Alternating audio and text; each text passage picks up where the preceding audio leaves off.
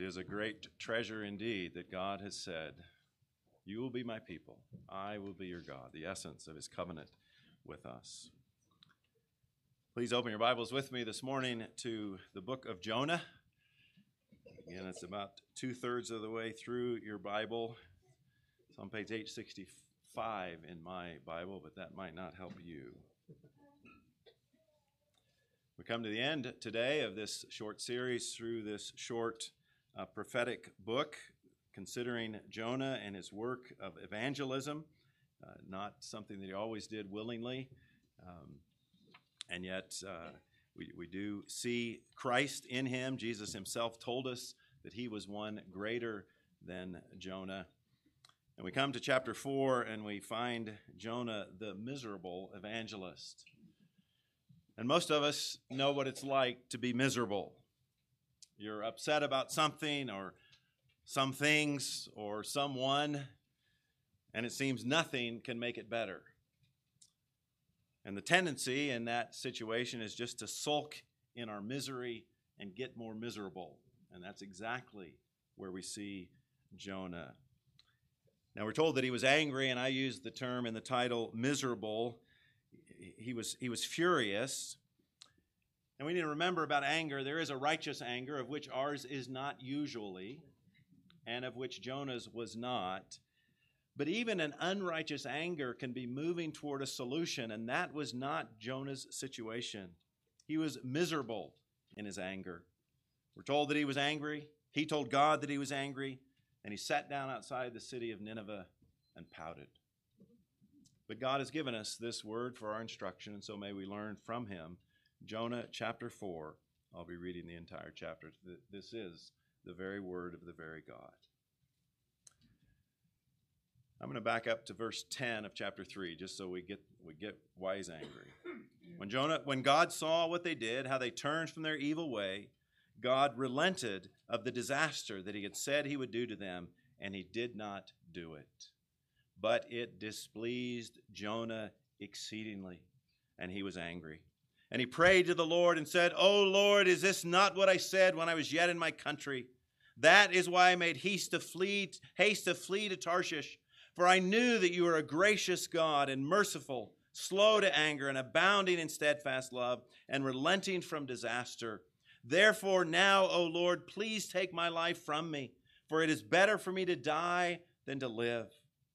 And the Lord said, "Do you do well to be angry?" Jonah went out of the city and sat to the east of the city and made a booth for himself there. He sat under it in the shade till he should see what would become of the city. Now the Lord God appointed a plant and made it come up over Jonah, that it might be a shade over his head to save him from his discomfort. So Jonah was exceedingly glad because of the plant. But when dawn came up the next day, God appointed a worm that attacked the plant so that it withered. When the sun rose, God appointed a scorching east wind, and the sun beat down on the head of Jonah so that he was faint. And he asked that he might die, and said, "It is better for me to die than to live." But God said to Jonah, "Do you do well to be angry for the plant?" And he said, "Yes, I do well to be angry, angry enough to die." And the Lord said, "You pity the plant, for which you did not labor, nor did you make it grow, which came into being in a night and perished in a night. And should not I pity Nineveh, that great city in which there are more than 120,000 persons who do not know their right hand from their left, and also much cattle?" And that ends the account of Jonah. And having heard from God and his word, please join me in your hearts as I ask the Lord for his help as we consider his word together. Father in heaven, we do come to your word, and we want to come attentively. We ask that you would grant the work of your Holy Spirit for both me as the speaker and for us all as hearers. And we pray that it might be not the preacher, but Jesus himself, the one greater than Jonah, who is heard today. We ask this in Jesus' name. Amen. The miserable evangelist. Why was Jonah miserable? Well, we're told two reasons in the text. First, he was miserable because God was too merciful to undeserving sinners. God was too merciful to undeserving sinners. The first time you ever read the story of Jonah, you should have been shocked. And this morning, when you heard it for maybe the umpteenth time, you should still be shocked. It should shock us as Jonah is angry at God for his mercy. To read those words in verse 2 and to hear them in the anger of Jonah's mouth and heart is shocking. In chapter 2, Jonah praises God for his mercy.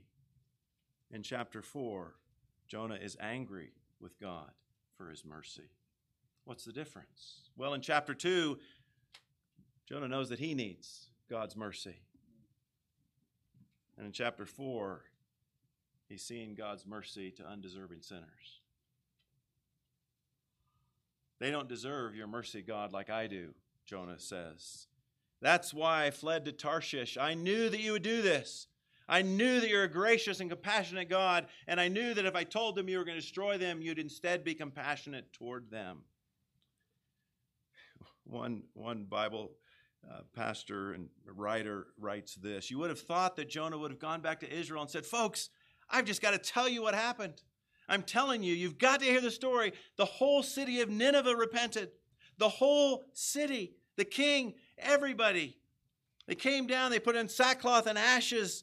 You would think that Jonah would have gone back, if nothing else, for his own credibility as a prophet, to tell his tale. Most missionaries would be elated, so elated by this kind of news that they couldn't contain themselves. But not Jonah. It displeased Jonah greatly, and he became angry. Yet do notice that even in his anger, Jonah prays. We are allowed a freedom to pour out our complaint to God in prayer. And in his prayer, like in his prayer from the belly of the fish, Jonah speaks gospel truth. Now he's angry about it, but he speaks truth. God is merciful. He gives out undeserved kindness and love. God is compassionate. He cares about sinners. God is slow to anger, though his anger is always righteous.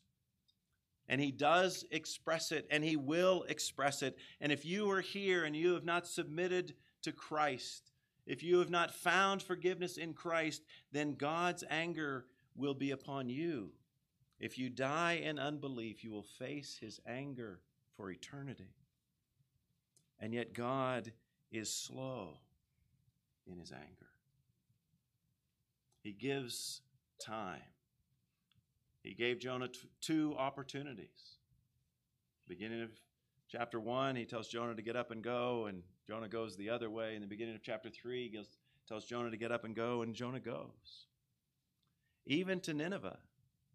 As Jonah probably bellowed out, yet 40 days and Nineveh will be destroyed. That's 40 days. Nineveh didn't deserve 40 days. God didn't owe them 40 days. Their evil had become great and had come up in the sight of God, and yet he is slow to anger. He doesn't get angry quickly like you, like me. A friend of mine, maybe this has been your experience, said, I didn't realize I was an angry person until I got married. Until I had children. We are so quick to fly off the handle, but God is slow to anger. He's rich in his faithful covenant love, and he relents from sending calamity. And so Jonah says, God, you're merciful and compassionate, you're slow to anger, you're rich in grace, you hold back deserved judgment, and I don't like it because they don't deserve it. The implication there is I deserve it, God, but they don't deserve it. And I suspect at times when we look at unbelievers, we might be inclined to think, God, they don't deserve it. They deserve your wrath. I'm glad that you're a God of justice, Lord, because that person needs your justice. Maybe they do. but might we instead pray that they would receive God's mercy. You see, if we think the way that Jonah thinks, we'll be miserable and angry like Jonah was. Jonah was angry and miserable because God was too merciful to undeserving sinners. And then secondly, the text tells us that Jonah was angry and miserable because God wasn't kind enough to him. God wasn't kind enough to him. After he vents against God for his mercy and compassion, he goes out of the city and he sits down to watch what will happen.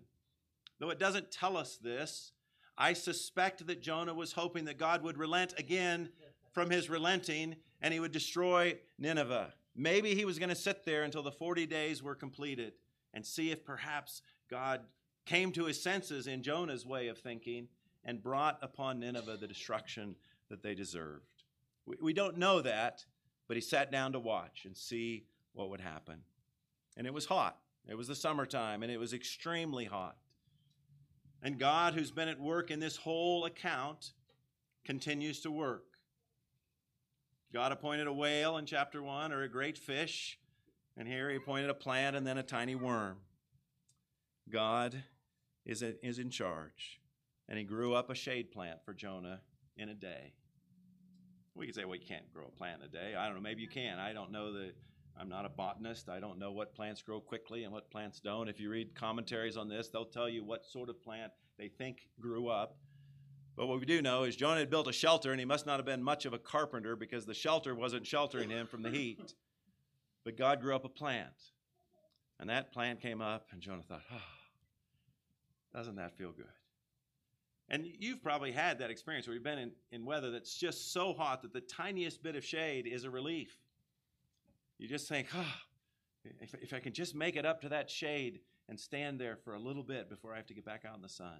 And Jonah was excited. He was happy. Jonah thought, that's better. I need refreshment. I deserve refreshment. And he enjoyed that plant for the day that it shaded him. And then God continued to work, and he appointed a worm. I don't know how a worm can kill a plant, but God did. And he appointed a worm to attack the plant. The next morning, the sun was hot, and the plant was gone.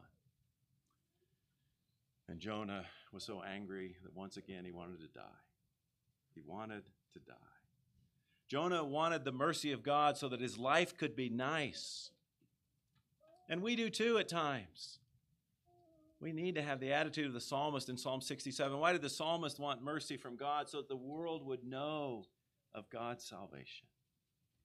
When God shows you mercy, are you desiring to show that to the world so that they will know? That wasn't what Jonah wanted. He wanted mercy so that his life could be nice. Why did this good thing that I deserve get taken away? My comfort, my peace, my happiness, my things. See, we're not all that different from Jonah.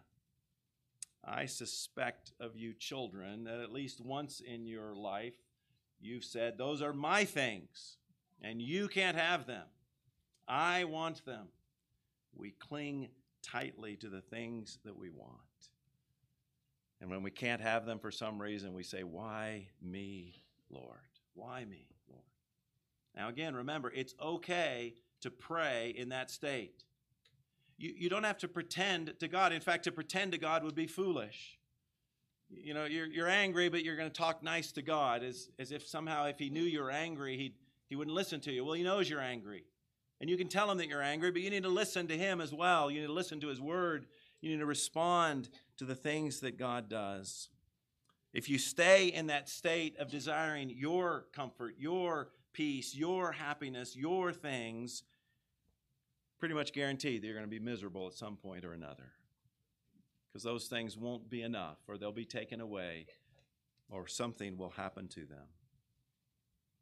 Jonah was angry and miserable because God was too merciful to undeserving sinners and wasn't kind enough to him. But Jesus tells us in the New Testament that he is one greater than Jonah. And how do we see, particularly in response to chapter 4, how do we see that Jesus is greater than Jonah? Again, we're not inventing the connection, the comparison. Jesus is the one who tells us this.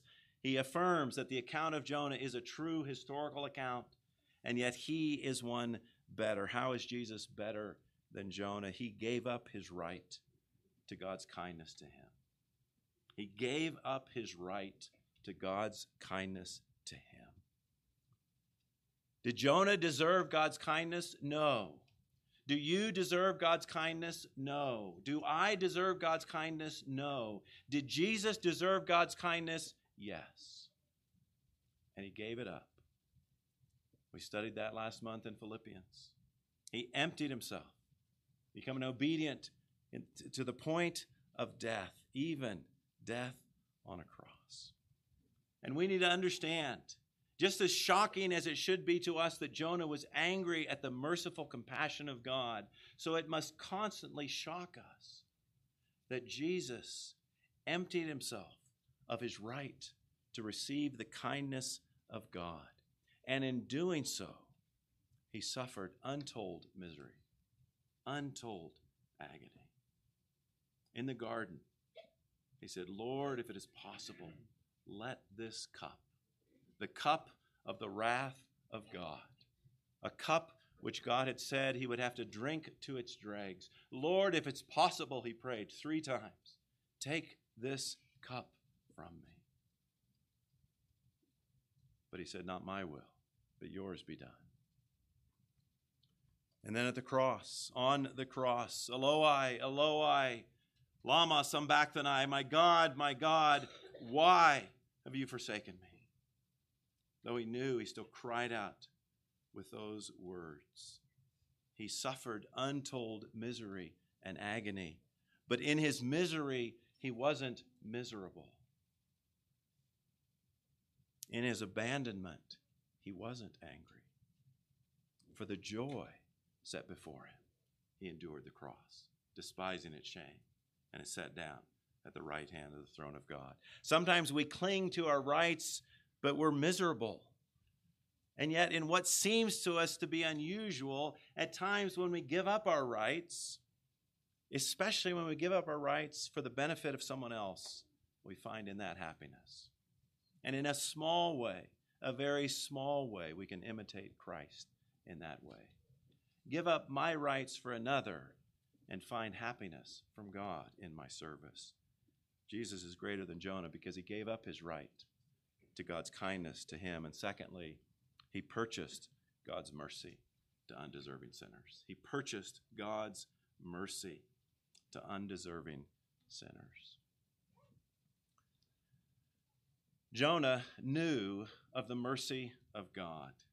He outlines it in verse 2. He hears it from God in verse 10. But he didn't want undeserving sinners like the Ninevites to get it. And the Ninevites were undeserving. Just like me. Just like you.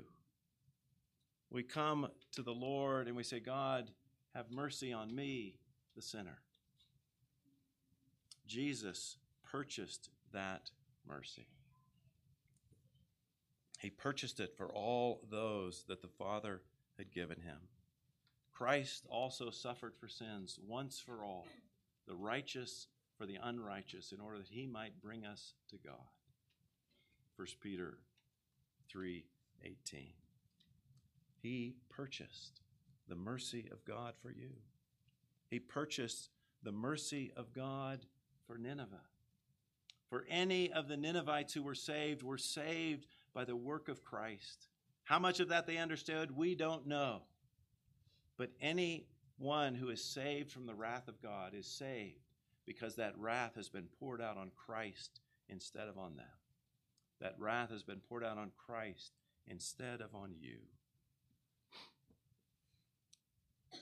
God made the one who knew no sin to be sin for us, so that we might become in him the righteousness of God. And the response to that, though Paul puts it before he makes that statement in 2 Corinthians 5:21, 2 Corinthians 5:20, he says, therefore we are ambassadors for Christ.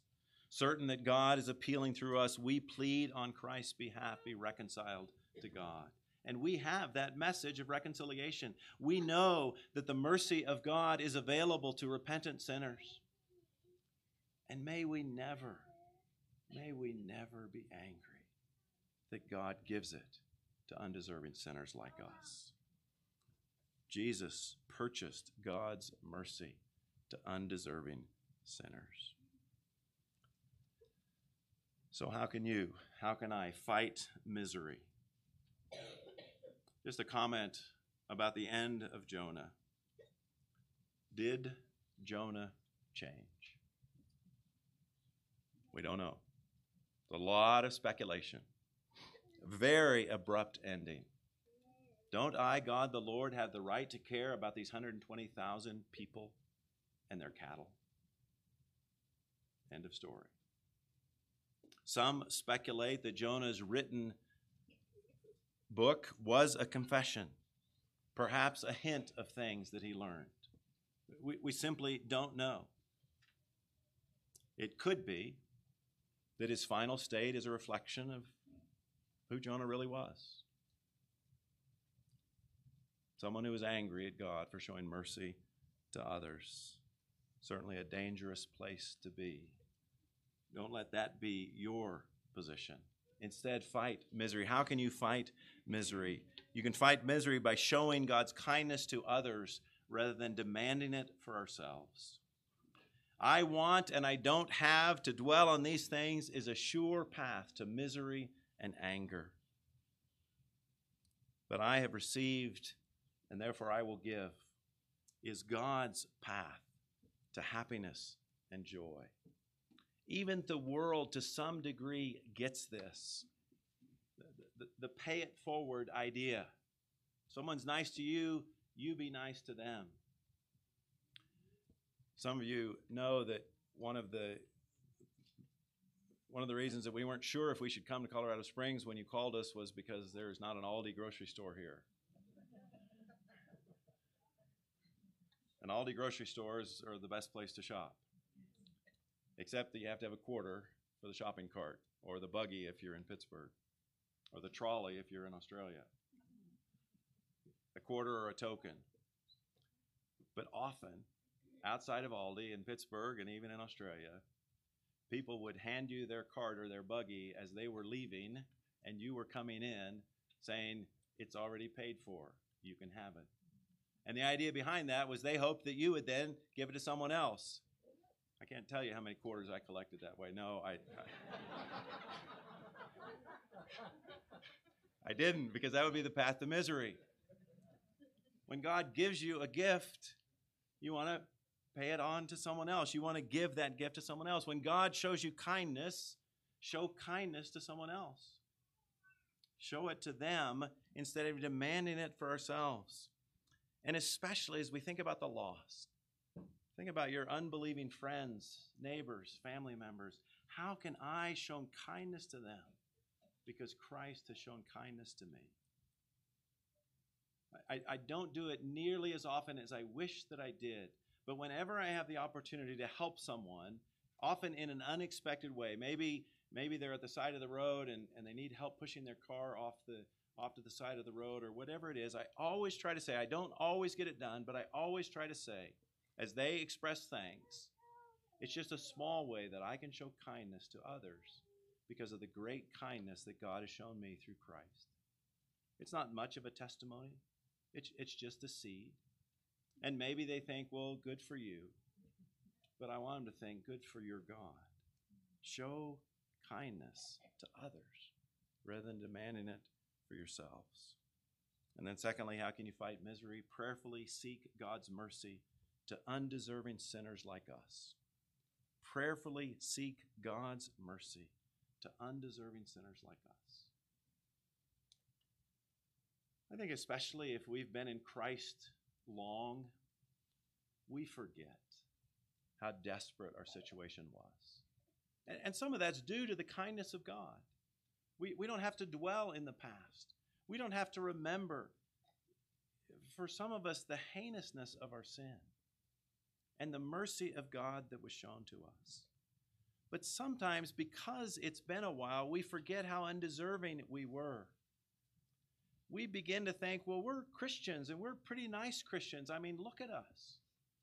Look around. Look at the people in front of you and behind you. I mean, we're a nice group of people, aren't we? We must deserve something to be this good a situation. No, we don't. And so we pray that God would show the mercy to others that he's shown to us.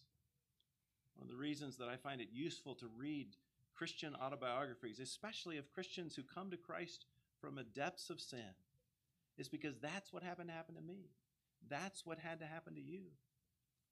It's no different. Even if your sin was different, you needed the mercy of God. And as you see and remember how God has shown mercy to you, as you hear the testimony of how God has shown mercy to others, you can pray that God would show mercy like that to those that you know. John prayed for the prodigals. Many of you are praying for prodigals in your own family. Pray that God would show them mercy. If God granted all of your prayers from this last week, how many more people would be in the kingdom of God? If God granted all your prayers from this last week, how many more people would be in the kingdom of God? One writer put it this way: if God granted all your prayers, would your neighbors know him, or would you just have more stuff? You can't say amen, you can say ouch. If God granted all your prayers, would your neighbors know him, or would you just have more stuff? Pray for God's mercy to be shown to undeserving sinners like you. Tell them, as you have opportunity, tell them about God's mercy. And if you feel like, I don't know what to say, well, bring them to your friends who do. You see, we witness as a church. We witness as a community of the people of God. And so if you need to, bring your non-Christian friends around others who can help to tell them. And look for and plan with others ways to get your unbelieving friends around others who can tell them maybe more clearly than you can about the mercy of God. Bring them to church. It's my hope that every sermon that's preached from this pulpit or that pulpit will include the gospel of Jesus Christ, whether it's from me or someone else. Bring them in the prayerful hope that they might receive mercy like you have received mercy.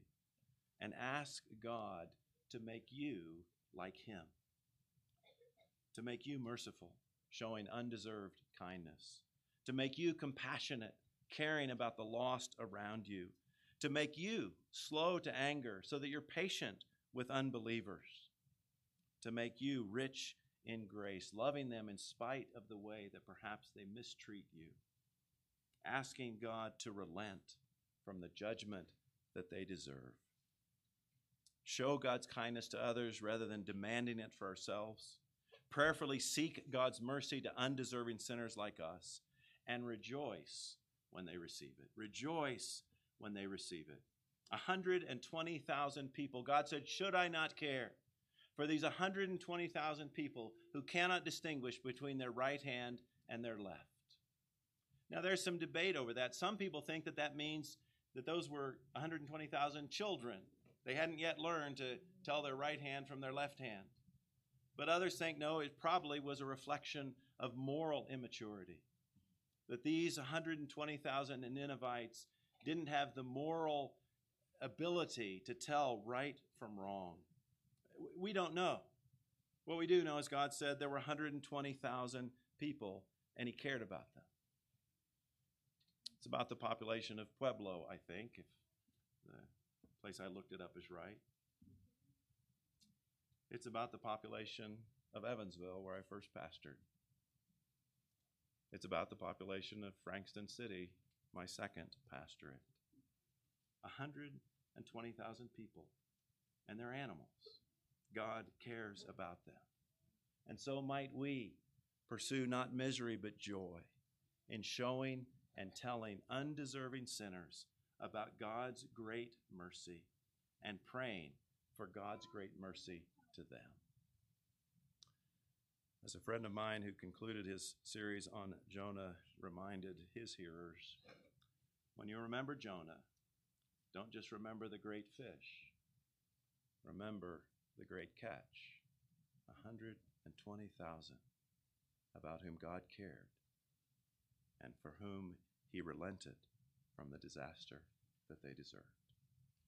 Pray with me that God would make that sort of work among us. Our Father in heaven, we don't have enough faith to pray for 120,000 souls.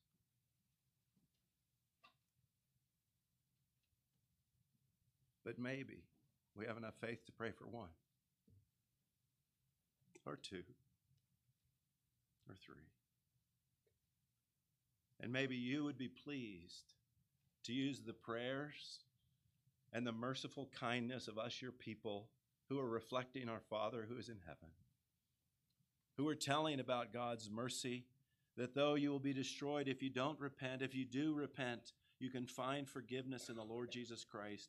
Might you be pleased to use that message from our lips to bring some to repent and believe the gospel, to trust in the one who is greater than Jonah. Might it be that in the next couple of weeks, as we move into our new building and a new neighborhood, as we go out into the neighborhood and invite people to church, might it be that you would save some, not for our good, but for your glory. And might we find joy in passing on the compassion that we have from you, rather than trying to hold it on for ourselves. And would you be pleased to extend the work of Christ in and through us for as long as you give us breath? We pray in Jesus' name. Amen.